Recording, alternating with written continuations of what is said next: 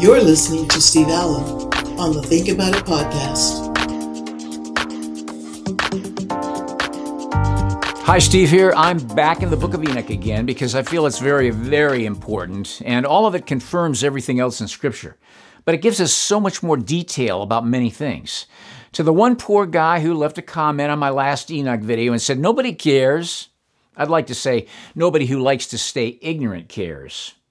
But for those who want to see what the Book of Enoch says in parallel relationship with the rest of the Scriptures, that's not the case.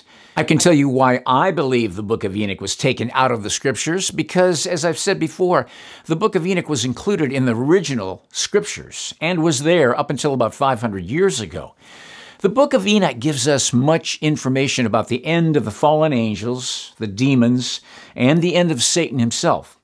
The adversary of all our souls apparently doesn't like you to know that, but God did want us to know that. Enoch even talks about the flood that would happen in approximately 400 years from his generation. We'll cover chapters 53 and 54 this time. Chapter 53. There my eyes saw a deep valley with open mouths, and all who dwell on the earth and sea and islands will bring to him gifts and presents and tokens of homage. But that deep valley shall not become full.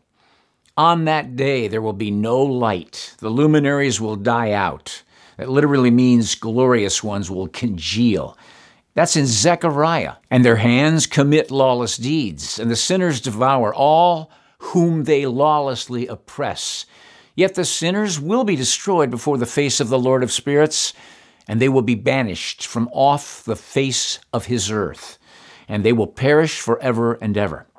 For I saw all the angels of punishment abiding there, and preparing all the instruments of Satan.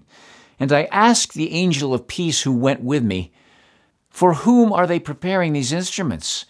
And he said to me, "They prepare these for the kings and the mighty of this earth, that they may thereby be destroyed."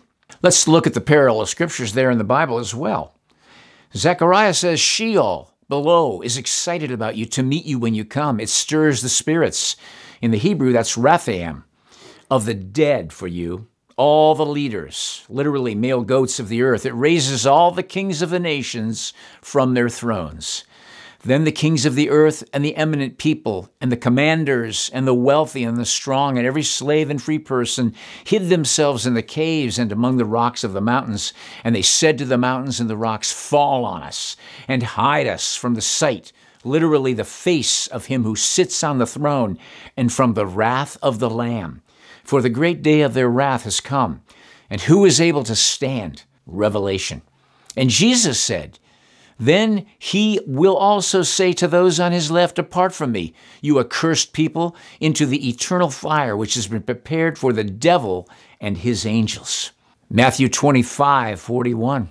"And after this, the righteous and elect one shall cause the house of his congregation to appear. From then on, they will no more be hindered in the name of the Lord of spirits." What does it say in Psalm 97:5?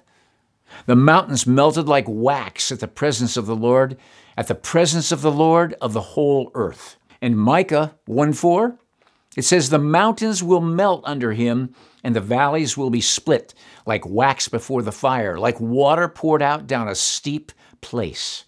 And then in Revelation, "The sky was split apart like a scroll when it is rolled up, and every mountain and island was removed from its place." It's all there. It says the same things. "And these mountains shall not stand as the earth before his righteousness, but the hills will be as a fountain of water, and the righteous shall have rest from the oppression of sinners." Chapter 54, the Book of Enoch. "And I looked and turned to another part of the earth, and saw there a deep valley with burning fire. And they brought the kings and the mighty, and began to cast them into this deep valley. And there my eyes saw how they made their instruments, iron chains of immeasurable weight. And I asked the angel of peace who went with me, and I said, 'For whom are these chains being prepared?'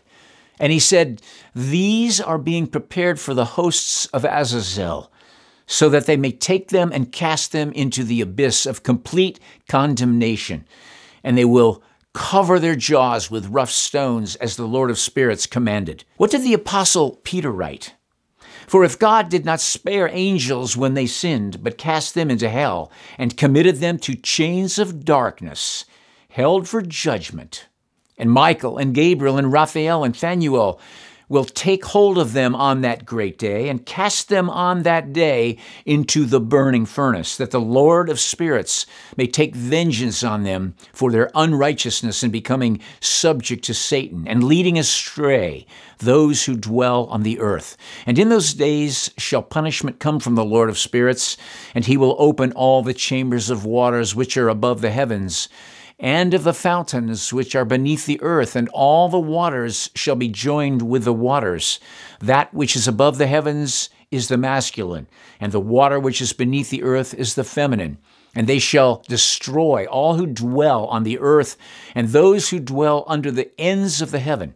And when they have recognized their unrighteousness, which they have wrought on the earth, then by these will they perish. If you're not ready for the real future, the one you enter into after your body dies and you don't know Jesus Christ as your Lord and Savior, I put a link in the description box below.